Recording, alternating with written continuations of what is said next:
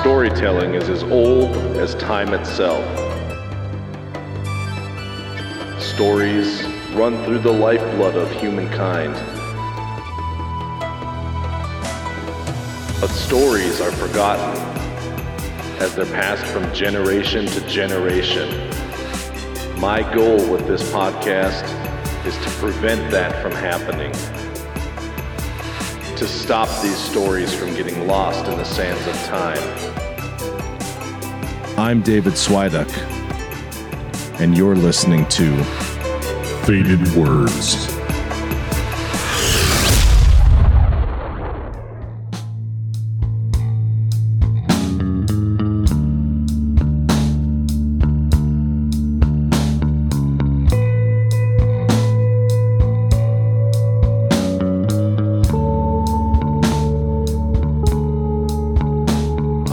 Welcome back, everybody.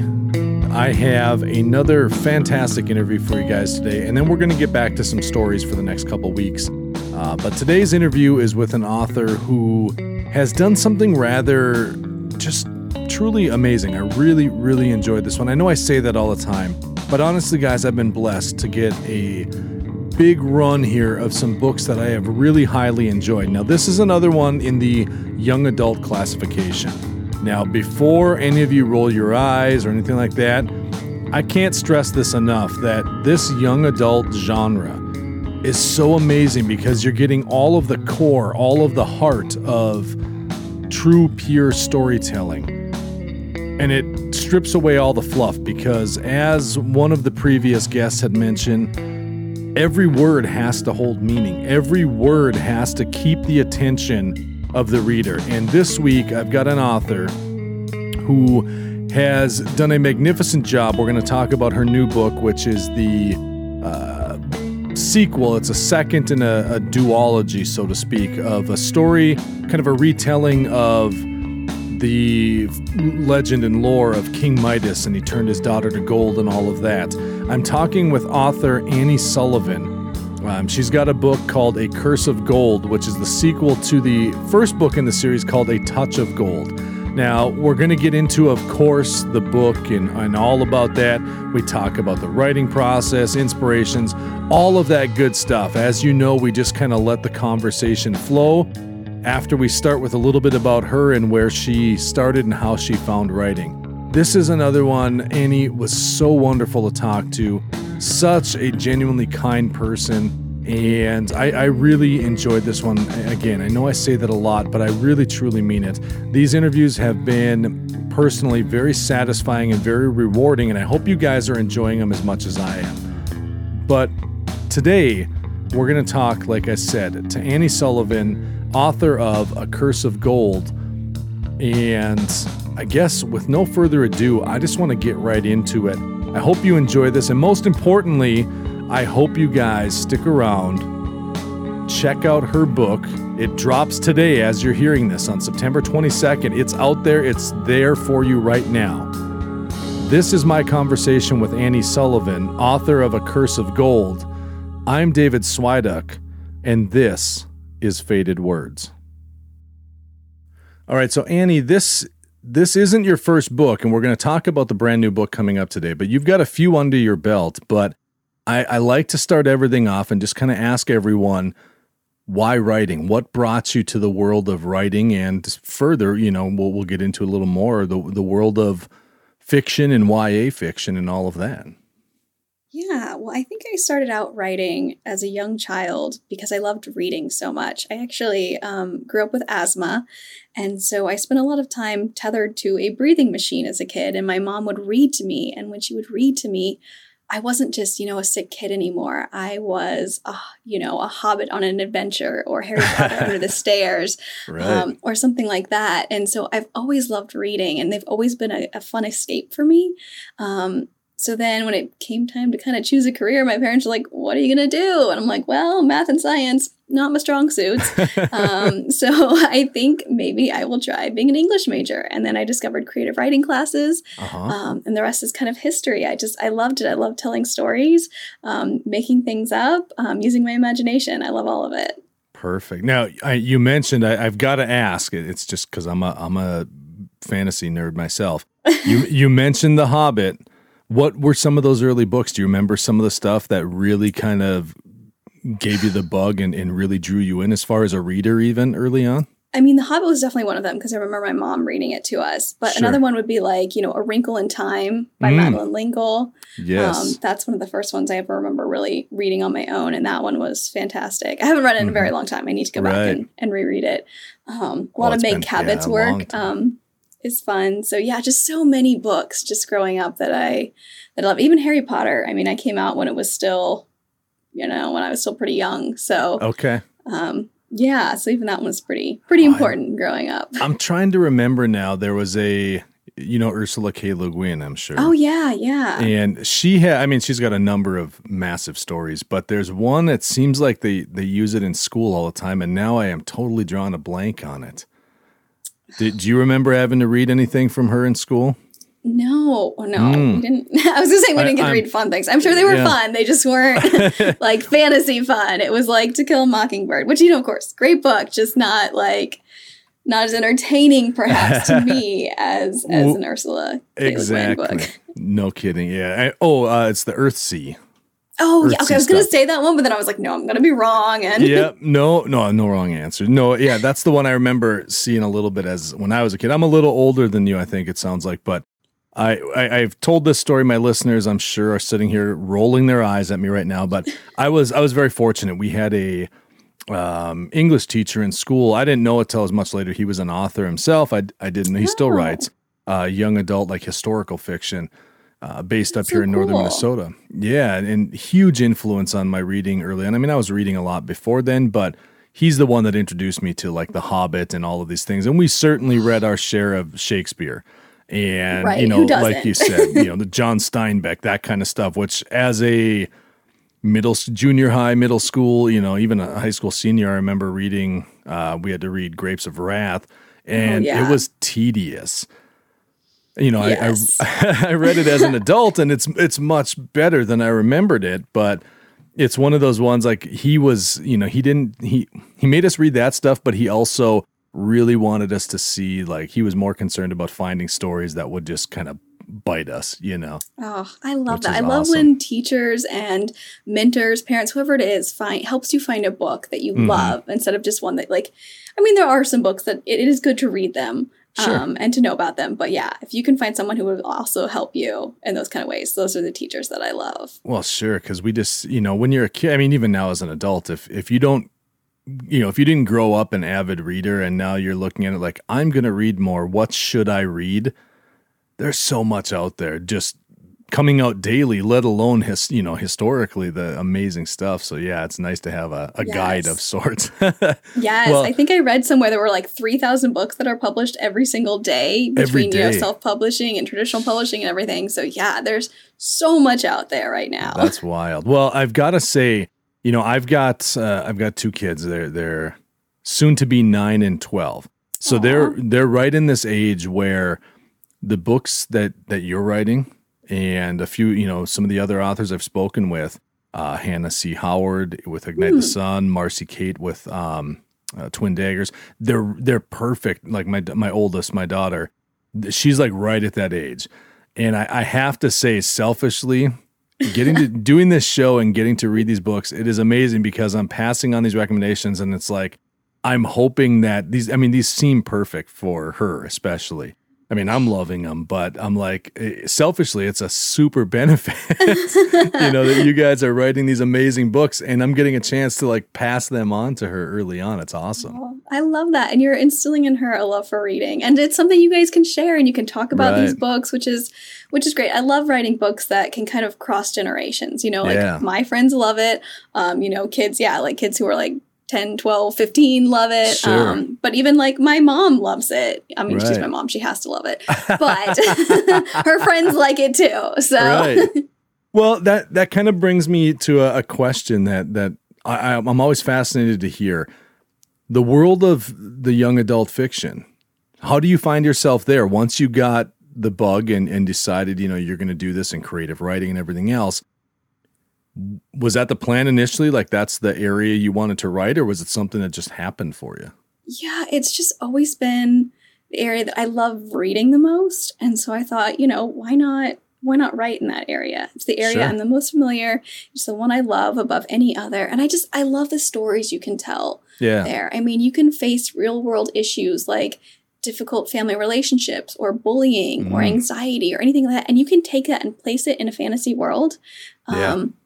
And teach kids how to, maybe deal with it a little bit if that's something that they're dealing with. Right. And see how their favorite, heroes or heroines are kind of facing those obstacles.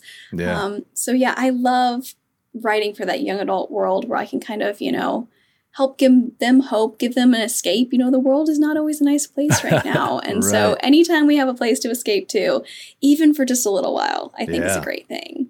It's the world of YA fiction. And I've said this before, but this is something for me that's kind of brand new. I mean, I've known it's been out there, obviously, and I've read some stuff like the Hunger Games series and things like that. Yeah.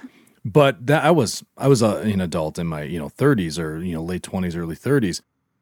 As a kid growing up, when I was in that prime age for YA fiction, I don't know. I'm sure it existed, but it just never was in my radar. So I always was, given like, oh, you like fantasy? Here's this massive, the trilogy from Lord of the Rings, or here's, this stuff. And you just kind of dive into it and you struggle. It's, some of that stuff can be pretty heavy. Yeah. And that's when I found Terry Brooks. That was such an eye opener. Yes. Because he bridges that gap. I don't really think of him as YA fiction and fantasy, but he kind of really bridges that gap. And now as an adult in my 40s, I look at this YA fiction, and I had a friend of mine, he was laughing like, why are you reading all these books? I said, well, aside from needing to, read them before I can talk to the authors like you, I want to read them. And the thing I'm loving is, even as an adult, it takes these amazing stories and kind of concentrates them into a package that is much easier digested as an adult. It's not the time commitment, and it's amazing. Yes. And they're still just really great stories. I mean, you have strong protagonists with great pasts and mysteries to solve and all these kind of things that, that you can find in adult books, but you can also find them here in young adult books. And they're just a lot of fun. And that's what I love. It is. That's awesome. And it's something I guess I look at it, and, the idea of writing a novel to me, I've got to admit, I always think it'd be amazing, but I never would know where to start even. It's intimidating to me, but I love hearing how that works for you, as an author, because like you had mentioned earlier, you're taking these real world issues, especially if they're relating to kids of that general age, and turning it into this fantastical world. Now, you've done something in this series. I guess maybe let's start talking about the first book in this series, because this is the second, I believe, right? Yes. Yeah. So first book in the series was A Touch of Gold, if I recall. Right. Yes. And so you did something super cool there, blending a couple different areas and turning it into not only this sort of coming of age story, I guess you could say in a way, but historical, mythological stuff that most adults are going to recognize. Kids might not unless they've reached that point in school. But how did you come up with that idea? And maybe explain a little bit about this Gold series and what it is. Yeah, so I came up with the idea for A Touch of Gold, which was the first book I ever wrote, kind of after watching the movie Pirates of the Caribbean. And I got to thinking about all the cursed gold that they had to track down. And I was like, well, what if there was another way to go about doing that? And I got to this idea of just thinking about cursed gold, which led me to King Midas. And I said, what about his daughter? Because I love writing about strong female protagonists. So I was like, okay, let's look at her. Because in the original myth, she's such a forgotten character. She's just a means to an end. So that her father realizes that turning things to gold was actually a pretty awful thing to ask for, Right. So I think, that's kind of where the ideas melded together. And I was like, oh, okay, so let's see how we can combine Greek mythology and pirates and just a fun adventure.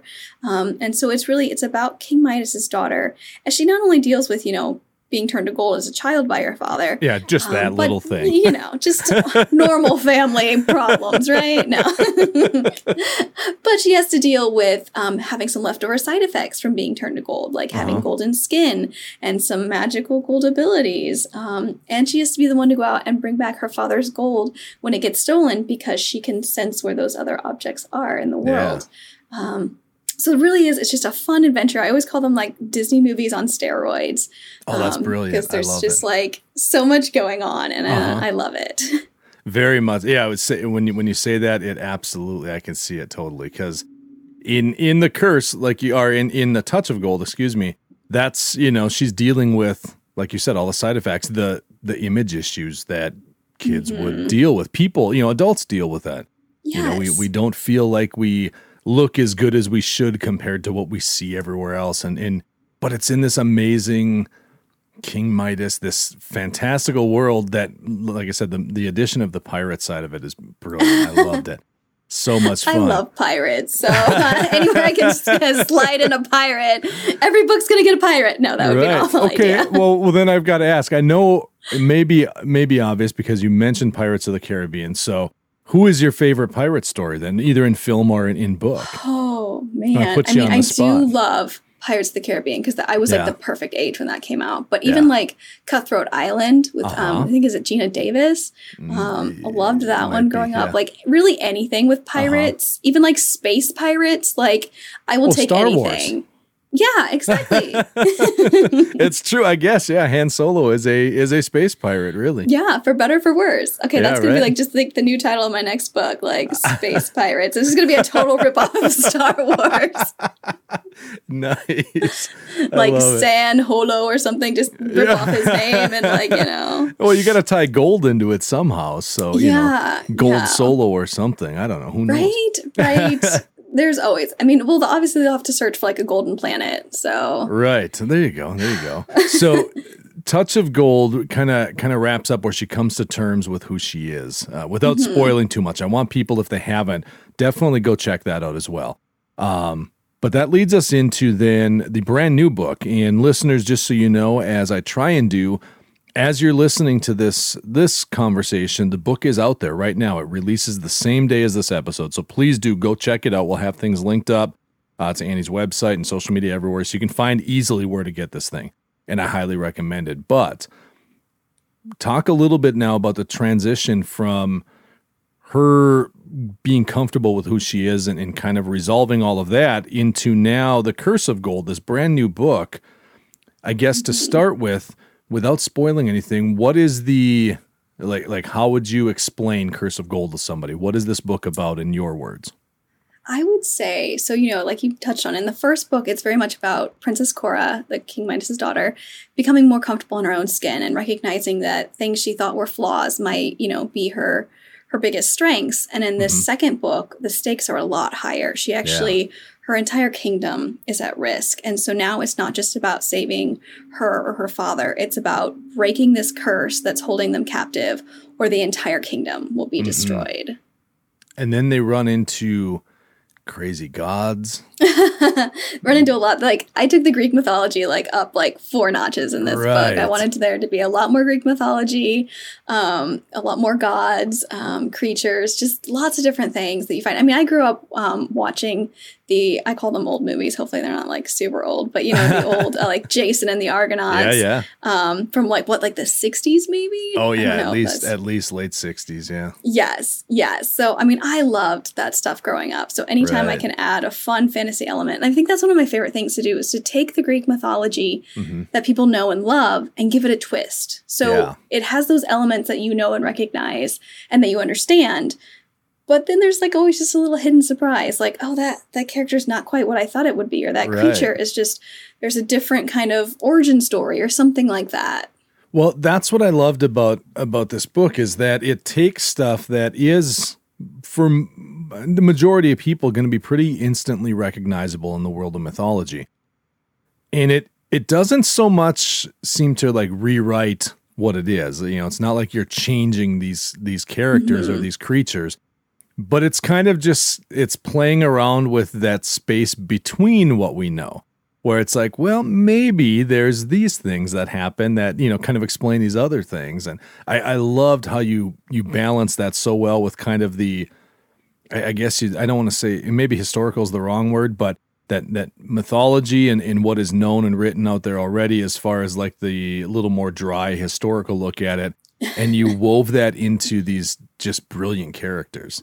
Oh, thank Thank you. Yeah, I mean, it all starts with research. Like you research the original myth or, you know, the original Greek gods or different things. Then you pick up on little bits and pieces and you just say, well, how can I maybe bring that to the forefront more? Or just twist that a little bit or something like that to give it new life. Because you want your readers to constantly be surprised and not always expecting what's going to happen. Well, and I don't want to spoil this, but I think it's something we'll kind of dance around it a little bit, but I am really curious to know this. In this book, there's this one crazy location where a lot of wild stuff is going to happen.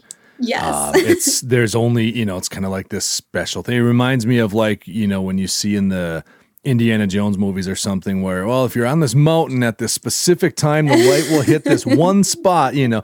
Where do you come up with the idea for that? I mean, it's pretty pivotal to the story, but it's amazing. It really is. It honestly came up in the first book as just a brief mention. Okay. And so I like to leave these little like Easter eggs or, you know, little teasers, things in my book. If you look for them, they're there. Sure. And so, yeah, it would actually kind of came up that I've always wanted to put in, there's this thing in the sailing, and I'm not into sailing, but like in the like sailing world, like there's this thing called the green flash at sunset. Okay. Where if you're located on a very, very, very clear night, and I don't know all the like aspects that go into it, but if you're very lucky, there'll be a green flash just as the sun goes down at sunset. And so I've always been fascinated by that. I've always tried. Anytime I'm like at the beach, I like stare at the sun. I've probably like fried my eyes because I'm like, I'm going to see it. Still never seen it. But it fascinates me, this idea that like, what is that? What is that about? So that was really one of the main kind of aspects behind this locale, was just that whole idea of like, what could that be? I don't want to give too much away, but it could be an island. Who knows? Yeah, could be anything. Yeah, we don't, like I said, we don't want to give too much away, but that concept was brilliant. But something you just said jumped out at me, and it makes me wonder. Now, when you wrote the first book, did you know you were going to do the second book? So you made that reference on the first one as an Easter egg, or was it something that you referenced and were like, I want to do more with that when you sat down to write this one? It was more like I wanted to do something with it when I sat down to write the second one. I knew once I got to the end of the first one that there needed to be a second one. Yeah. I didn't necessarily plan it that way, but I got to the end and I was like, oh, well, I guess this needs a sequel because we're not done. Yeah. And so it was kind of something that was in there that I was like, oh, that would be so cool for them to, you know, to do that. And then it just really worked out that's what happened. So it was brilliant. I don't want to call it like a happy accident because I don't know, my mind has a lot of happy accidents that I just can't explain, where I'm like, oh, that works so perfectly. Like, well, I think a lot of that becomes like your subconscious is always working, you know, even when you're busy on the forefront, focusing on X, Y, Z problems, you know, you're thinking of characters, whatever else, there's always that subconscious that's kind of dreaming and at play underneath. And that's fascinating. So that I love that because I when you said that, I thought, whoa, wait a minute. You planned that Easter egg out that far in advance? Man. Sometimes I do. It just depends. I mean, most of my Easter eggs are very, very tiny and just pertain to like jokes with my friends or family or different things like that. So I love it. That's kind of one of those things where you know, it may be something no one else picks up on because, like you say, maybe it's a personal inside joke kind of thing or whatever, but it makes it so much fun, you know, when that can happen.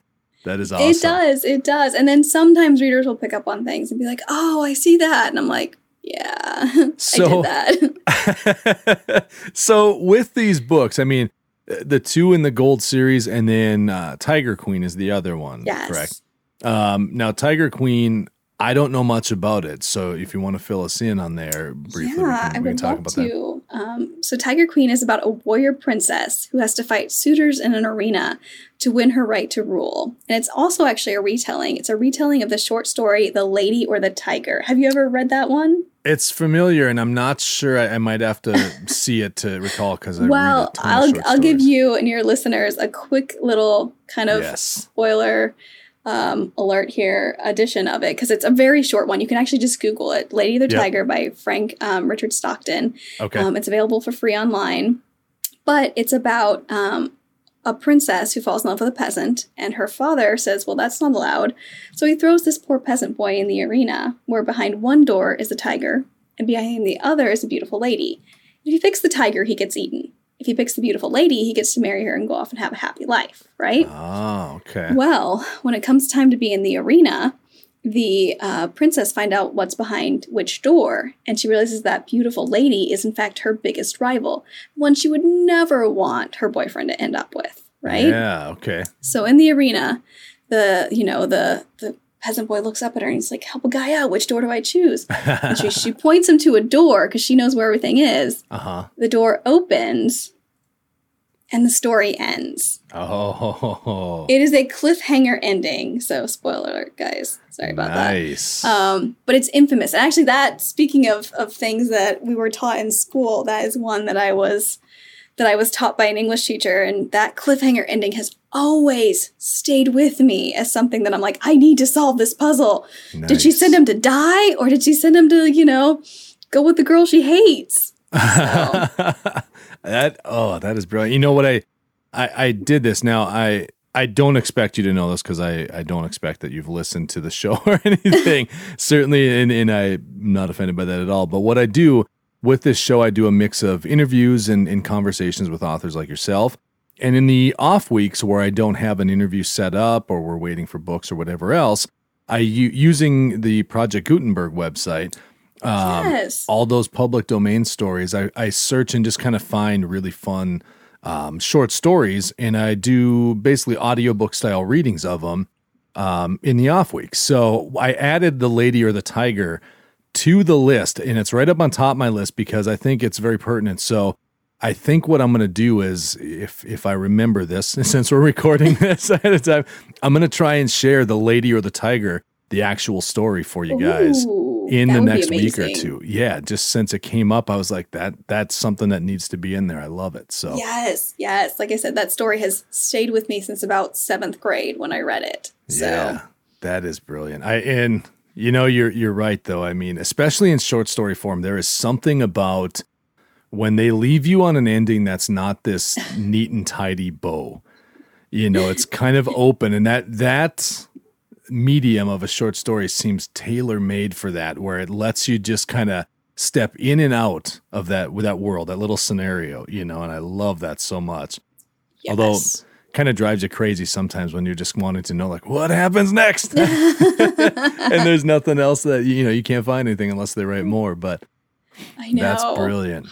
Well, when we look at your writing style, I wanted to touch base a little bit on this because I know you said, these are your first 3 books. Now that to me is a huge accomplishment.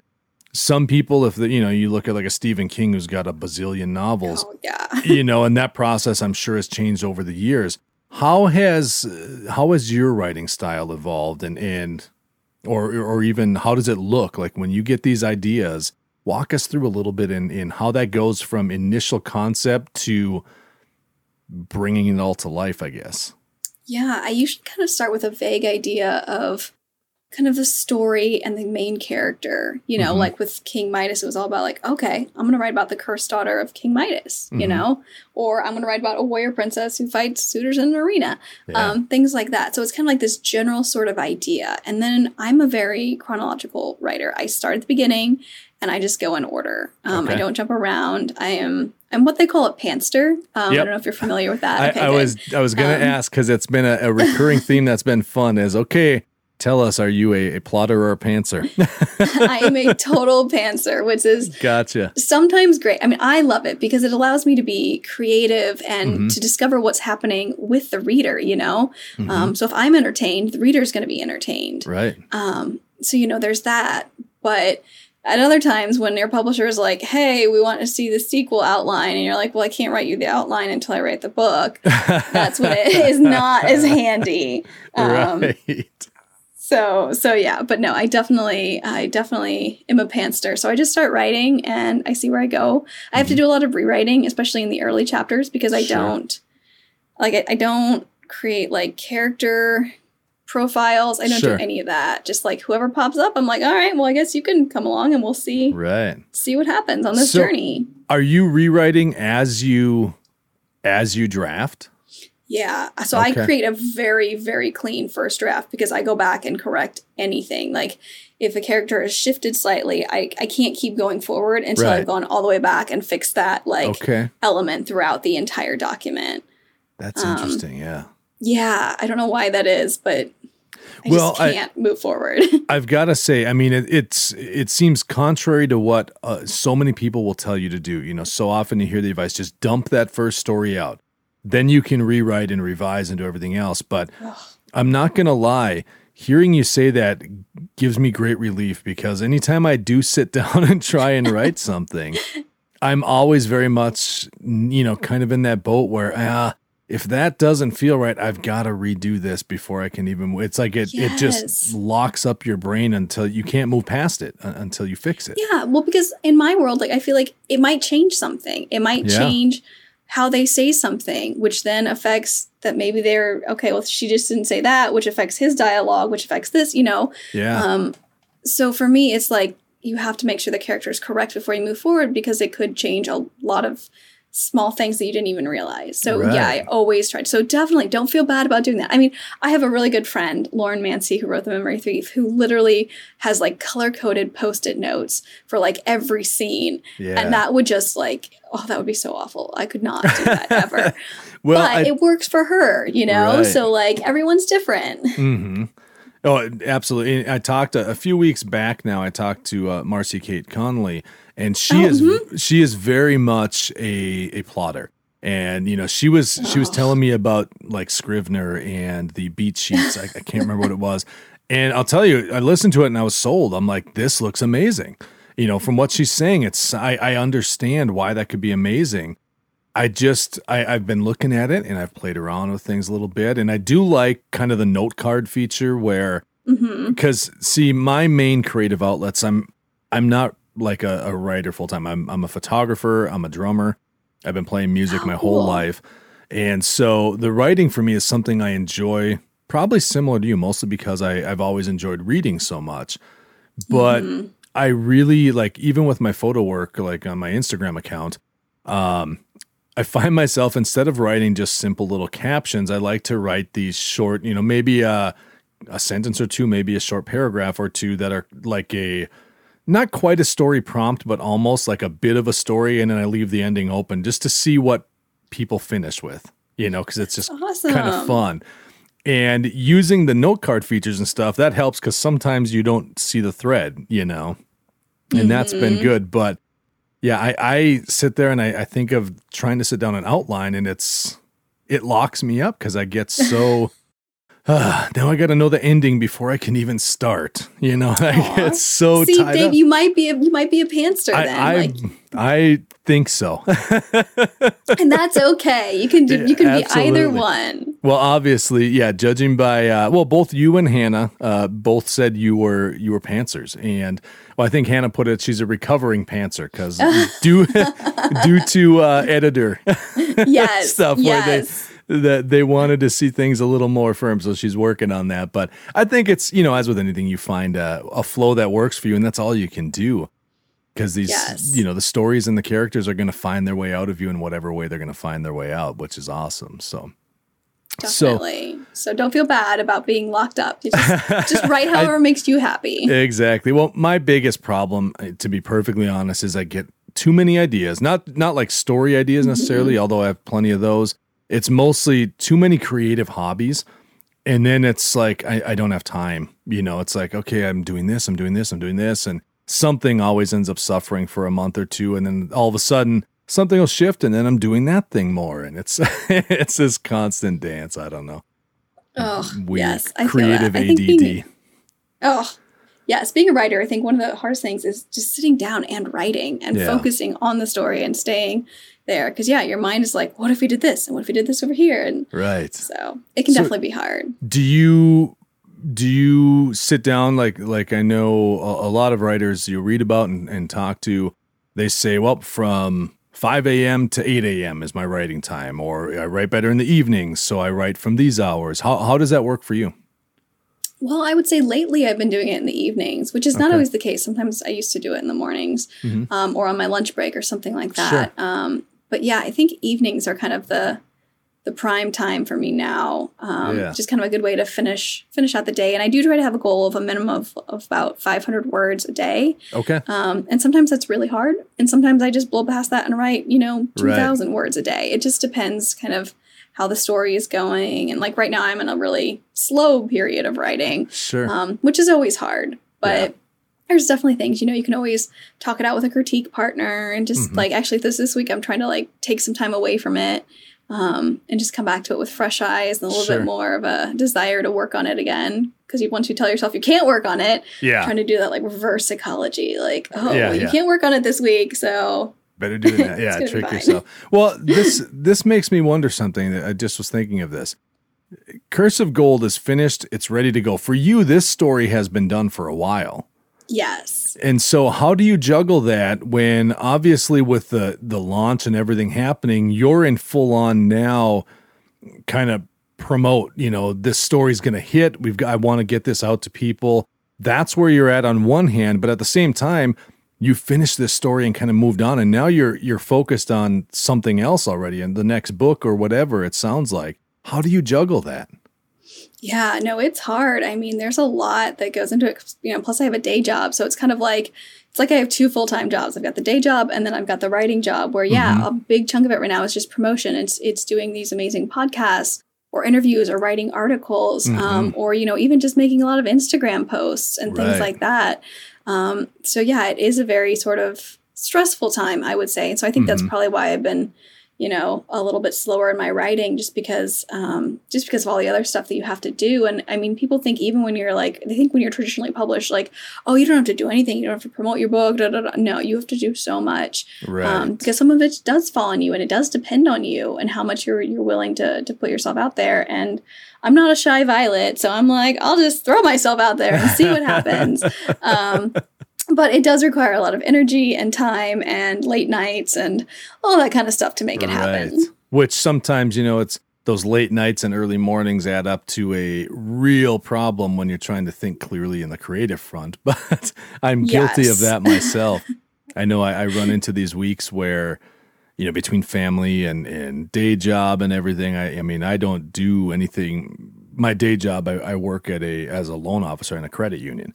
So it's not a creative job at all. It pays the bills, and in the spare time, evenings and weekends, that's when it's like, okay, we got to juggle family time, find some time for photography and writing and podcasting, and it's tough because you'll have weeks where I'll record 4 nights out of a week because it just so happens that's where schedules are, and then you're trying to get everything else done, and it's like, man, I'm so drained that it's like, all right, the good news is I'm good to go for another 2 weeks, so I can take a little break. But right. But then it's going to start all over again in 2 weeks. So. Right. So you try and keep that momentum going. Yeah. Oh, yes. I've got to say, you mentioned, on your Instagram, keeping that going and stuff. I did just follow you here earlier today or yesterday or something from the show account at Faded Words Pod. But I was having fun just kind of scrolling through because your feed is just so much fun. Like, thank you. It feels like, I don't know, I don't want to sound weird about this, but it's one of those feeds where there's no, even though you're obviously talking about the book and you've got stuff going on, it's just so much fun. Like I'm thinking of the post when you're in a bookstore, I think, with the Medusa mask. Oh, yeah.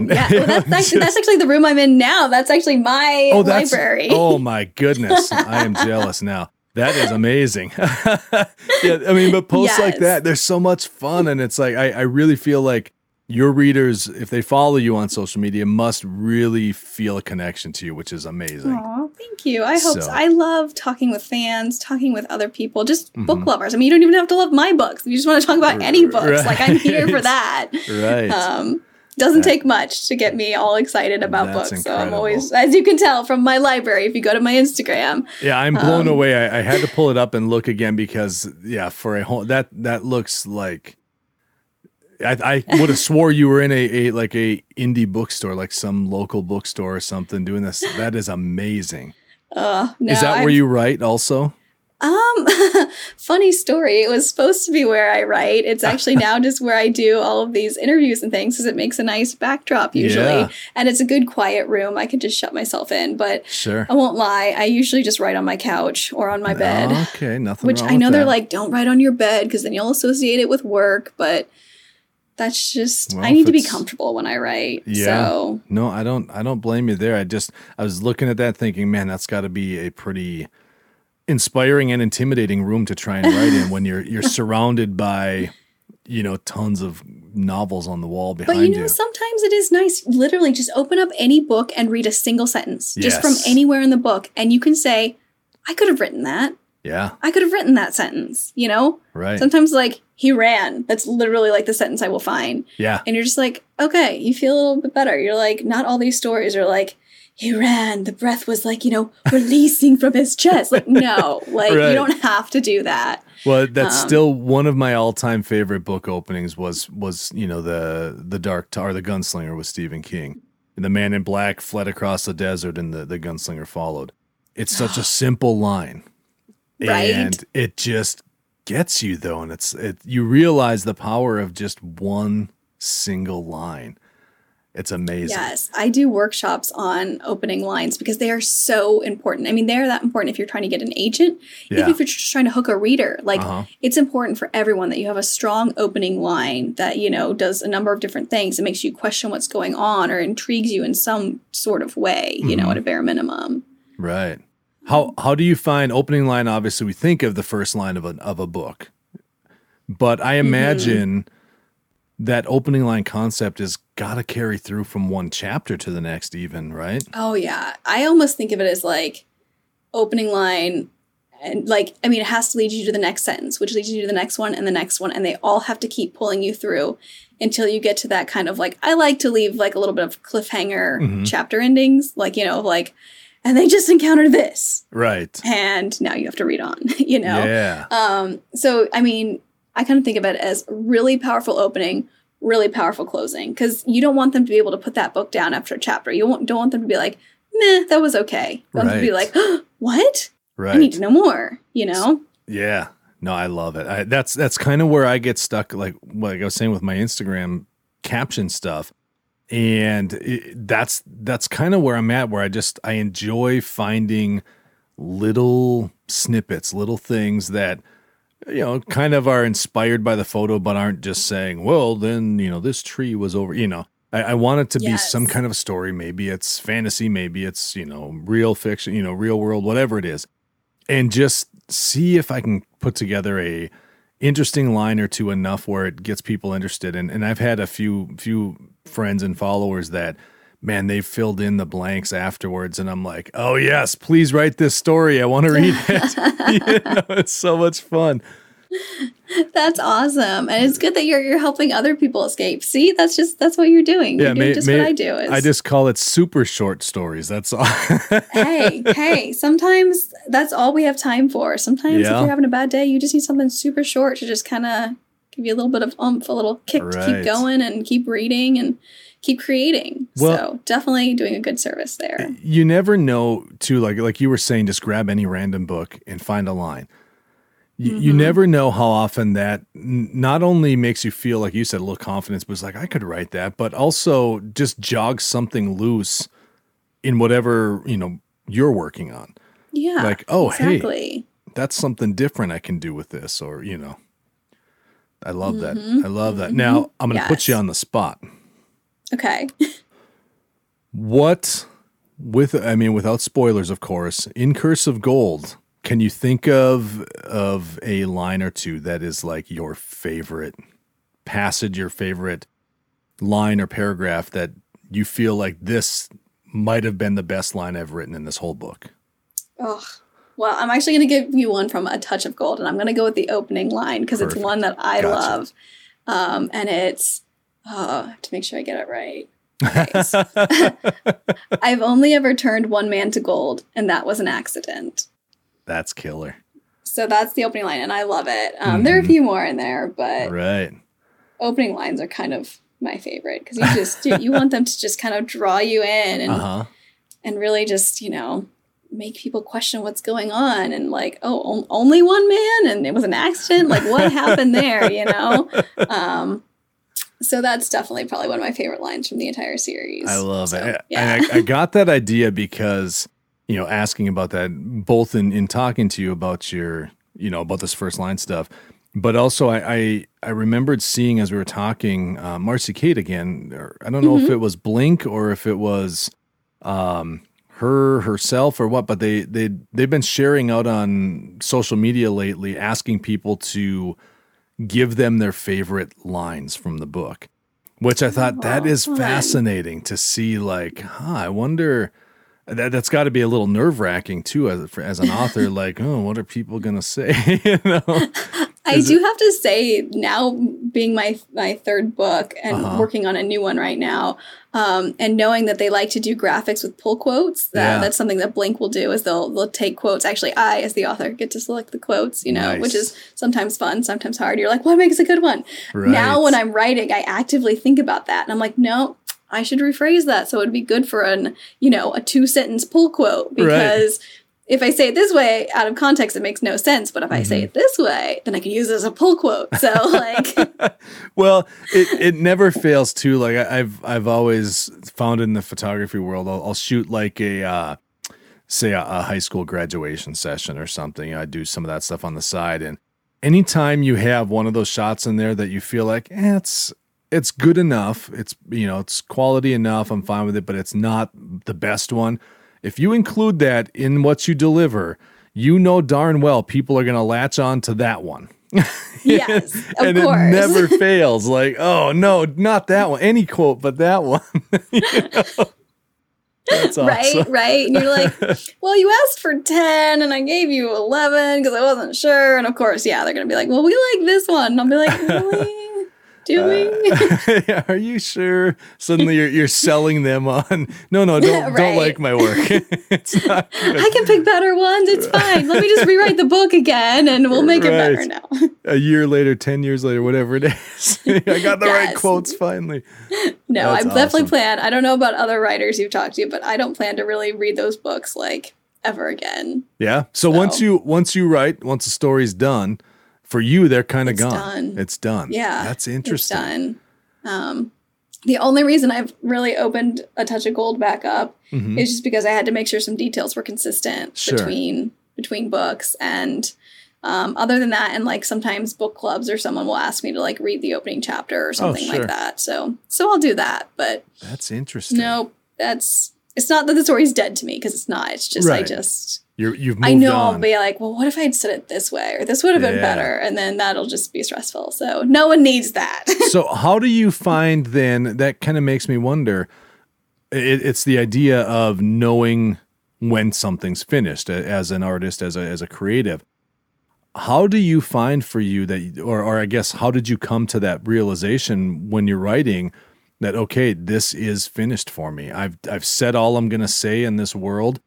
Obviously, with A Touch of Gold and now A Curse, there was more to be said on that story before you could wrap it up. Hence the second book. But how does that work for you? How do you find when to finish, or when it is finished for you?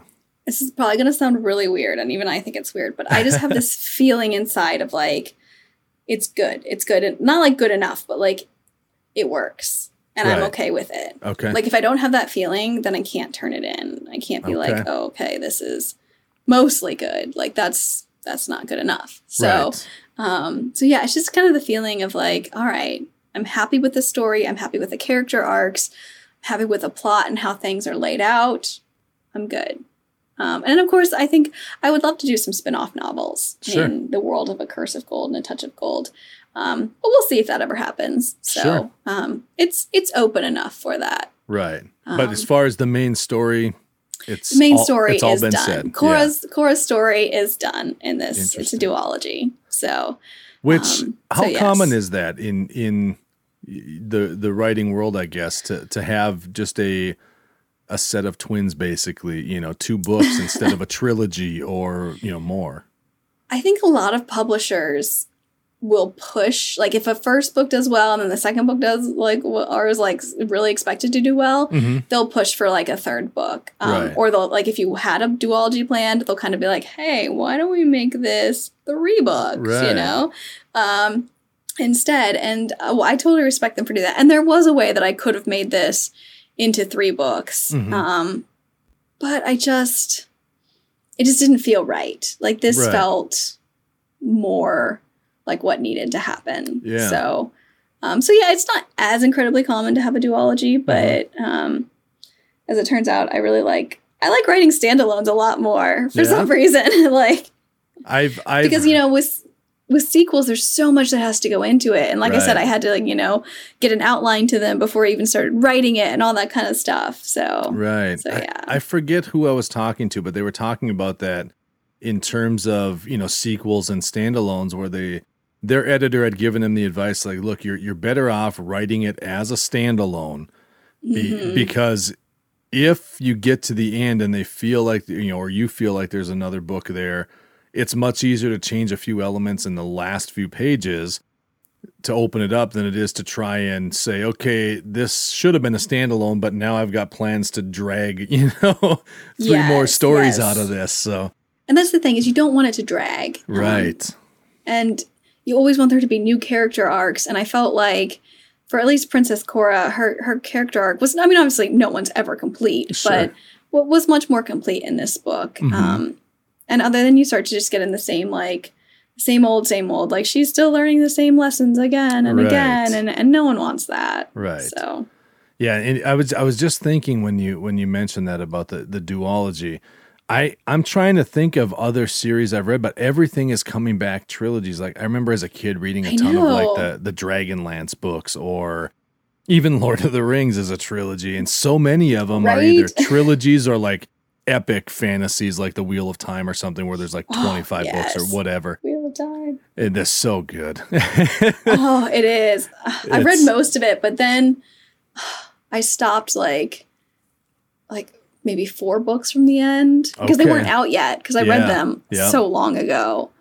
And that's a series where if you're going to go back and pick it up to finish it, you almost need to start it over because there's so much that happens. Which just seems like much that I'm like, I'm just not sure I can. Yeah. I love them though. I love them so much. They are. I've read through that series a couple times in my life, and mostly because I was waiting for the next book, and it had been long enough where I had to reread it.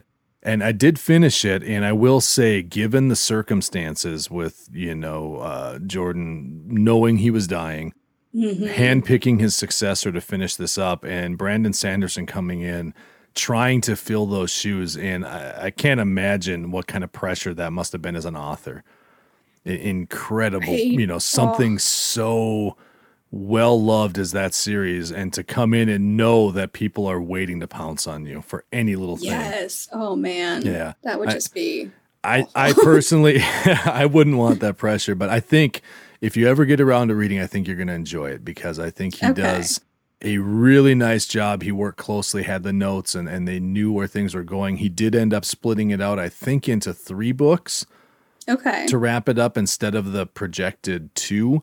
If I recall, because there was just too much to cover. So many characters that like you need that space. And then so-and-so did this, and then they did this, you know. And so many loose ends and story elements to tie up there. But I think he really did a nice job. And are you familiar with Brandon Sanderson's work at all?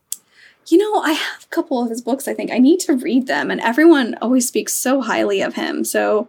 I need to get on that boat. It was weird because like I enjoy his writing. The only complete series of his own standalone work I read was the Mistborn trilogy.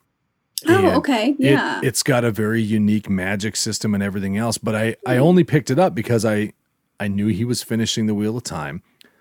And I read that and I was like, well, he did a nice job. I wonder if he'll be like more Robert Jordan, you know? And he absolutely wasn't. Like his actual writing on his own didn't feel anything like the Wheel of Time stuff he did, which completely blew my mind. You know, it's like hearing the Beatles all of a sudden playing AC/DC and sounding the same or something. You know, it was so weird. But he has much more of a Terry Brooks style, I think. Okay. Okay. faster paced, more accessible, and just really, really fun. I think you'd dig that. So, yeah. Okay. Well, I need to like move him up in my never ending to be read pile. Oh. So, Well, yeah, that shelf's behind you right now. right? Actually, I've read almost all of those books on those shelves. That away. I love it. Yeah. I know I went through a while back and had to eliminate. I just ran out of space in my tiny little office here. I was like, I had to. Some of these I know I've read them. I've read them a couple times. I know I'm not going to revisit them. Let's just get rid of them. And it's always a sad day having to get rid of books. I know. I'm like sighing with you. I'm like, oh, these poor books. They just want a home. Well, we do. Thankfully, I mean, these happen all over the world, but we have an organization here that once a year they work with, what is it? I'm thinking of the initials, but I can't remember what it stands for. It's basically an organization that helps women that have been in like abusive relationships and things like that. And it's a big fundraiser they do every year. Well, this year, obviously, they couldn't with the virus, but normally they do this big thing where you can donate your books there, and then they hold a huge sale over the course of like 4 or 5 days or something.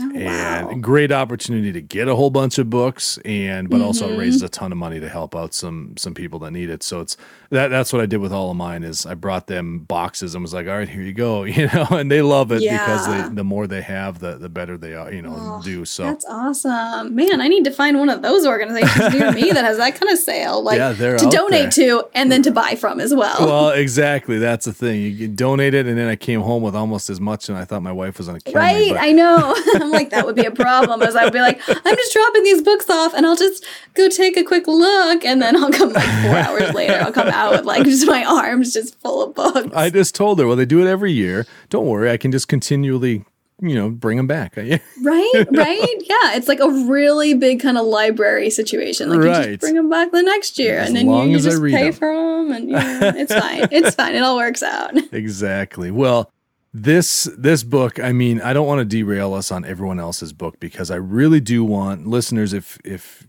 you're listening and interested, please do check this out because this was one of the first books that they sent over to me to say, hey, I think you might be interested in this. Do you want to read this and chat with the author when we're done? I said, absolutely. The idea, the cross, the merging of the mythology and all of that, it fascinated me to no end, and I am one of the first ones I read. I've actually reread it because it's been a while, so I wanted to be fresh. So I've read Curse of Gold twice. I am proud to say. Oh wow! Well, thank you. Oh, you're welcome. And it was so much fun. And I really want you guys, if you're listening, go check this out and pick up a copy because I don't care what age you are, you're gonna enjoy this story. It is so much fun. So thank you. No problem. So Annie, I know I could probably keep you going all night long and digging into all these aspects of your writing story, but I just want to, as we get set to wrap up here, kind of give you the floor and what do you want people to know about the book that we maybe haven't covered yet? And then also, where can they find you? What do you want them to do as far as reaching out, touching base, any of that kind of stuff? Plug, promote, whatever you want to do there. Yeah. Well, you're definitely welcome to always reach out to me, guys. I'm very accessible. You can find me on Facebook, on Instagram at ANNSULLIVA. You can find me on my website. It's AnnieSullivanAuthor.com. You can find me on Facebook. Just Google author Annie Sullivan. And if you want something like a signed book plate, since I'm not doing any appearances right now, just shoot me a line and I can probably send you a signed book plate you can have for your book if you pick it up. So yeah, definitely reach out to me. And hopefully you will love these books as much as I loved writing them. Yes, they're so much fun. Now, before we go, the last thing, I know we don't want to give away secrets, but do you have any teaser you want to give us for the new project you're working on? I wish I could, but it's still so early and it doesn't even have a deal yet because I'm just working on it. So nothing yet, but stay tuned. I might pull a Taylor Swift and start leaving Easter eggs in my Instagram photos or something. Well, so just be on the lookout. You mentioned you like those Easter eggs. I thought maybe the fans that read these books will, follow your social and they'll be able to put the pieces together at some point. So. And maybe I've already left an Easter egg in this entire conversation, guys. So. Just think about that. Well, I'll say this. If I wake up, or we wake up a month from now and Boom, just so you know, out of nowhere, you've dropped a book like Taylor Swift did tomorrow night at midnight. I wish. Well, if I had the following of Taylor Swift, I would do that. Right. That would be nice. I'd just be like, ebooks for everybody. I guess that's more Oprah. Oprah's like, you get an ebook and you get an ebook. Yeah, they're absolutely buying Taylor Swift's album. So. Yes, that is true. Which, I mean, it was an amazing album, so I'll give her that. And I am not the demographic for it, but I've listened to it a number of times because they said, it's this kind of, here we go on Taylor Swift Talk of all things. I know, right? Like, we'll be here for 2 hours talking about this, guys. Right, and I'm going to get made fun of by my friends if they listen because I'm very much like I grew up a Metallica guy and a hard rock and metal guy, okay? I listen to a ton of music, though, as a drummer. I really just enjoy good music, and I had to check out this Taylor Swift album because they said it's different. They said it's not like her other stuff. It's this more folksy kind of indie rock feel. Storytelling, and I was like, okay, I'm in on the storytelling because that's like my thing. I just love storytelling. So I gave it a listen, and it's, I'll say, for a Metallica guy, a rock guy, it's an enjoyable listen. It's not going to be the first thing I put on, but it's absolutely an enjoyable listen. So I can see why fans of hers are in love with this thing. Yes, I loved it. I didn't think I was going to love it because I love her like pop stuff and all that kind of stuff, but it was brilliant. So, Well, with that, I think that's kind of a good place to end it. Like I said, go check it out wherever you can get your hands on it. Curse of Gold will be out now if you're listening to this. So go get your hands on it. I think that's awesome. They can reach out and see about getting a sign plate from you or book plate from you as well. That's super cool when authors do that kind of stuff. So from a reader and a fan, know that that's very much appreciated, Annie. Oh, well, thank you. And thank you so much for having me. This was so much fun. Oh, it's my pleasure. And best of luck on the release that's happening as we speak. And smooth writing, I guess I'd say, on the new project. Thank you so much. That means a lot. Thank you.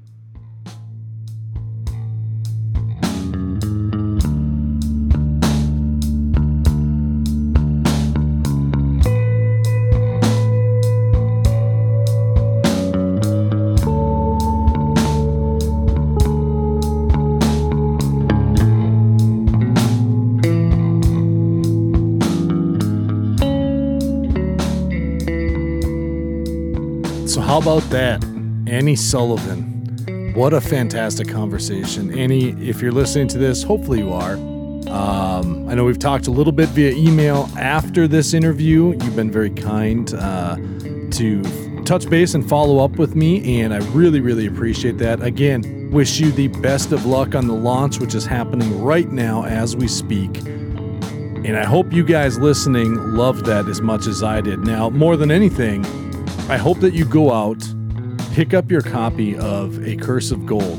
You can find that, as she mentioned, we've got links in the show notes, AnnieSullivanAuthor.com, on Twitter at ANNSULLIVA, and the same thing on Instagram, actually, as well. Go check those out. We've got the links in the show notes. I'll make it easy for you. They're right there. Swipe over and check it out. Get your hands on a copy of A Curse of Gold, and while you're at it, start with A Touch of Gold. Read the complete series. It's just 2 books. They are both fantastic. So check those out. Now, next week, as I mentioned in the episode, Annie gave me the idea and we picked out the story. So I am going to have that story for you next week because in looking at it and speaking with Annie, I thought, this thing is just so cool. It sounds amazing, and I think it's going to be perfect.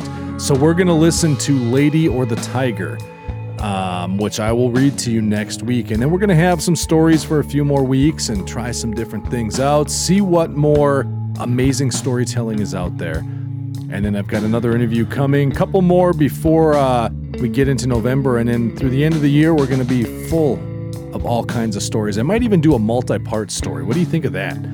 Split out one long story over 5 or 6 episodes, something cool like that.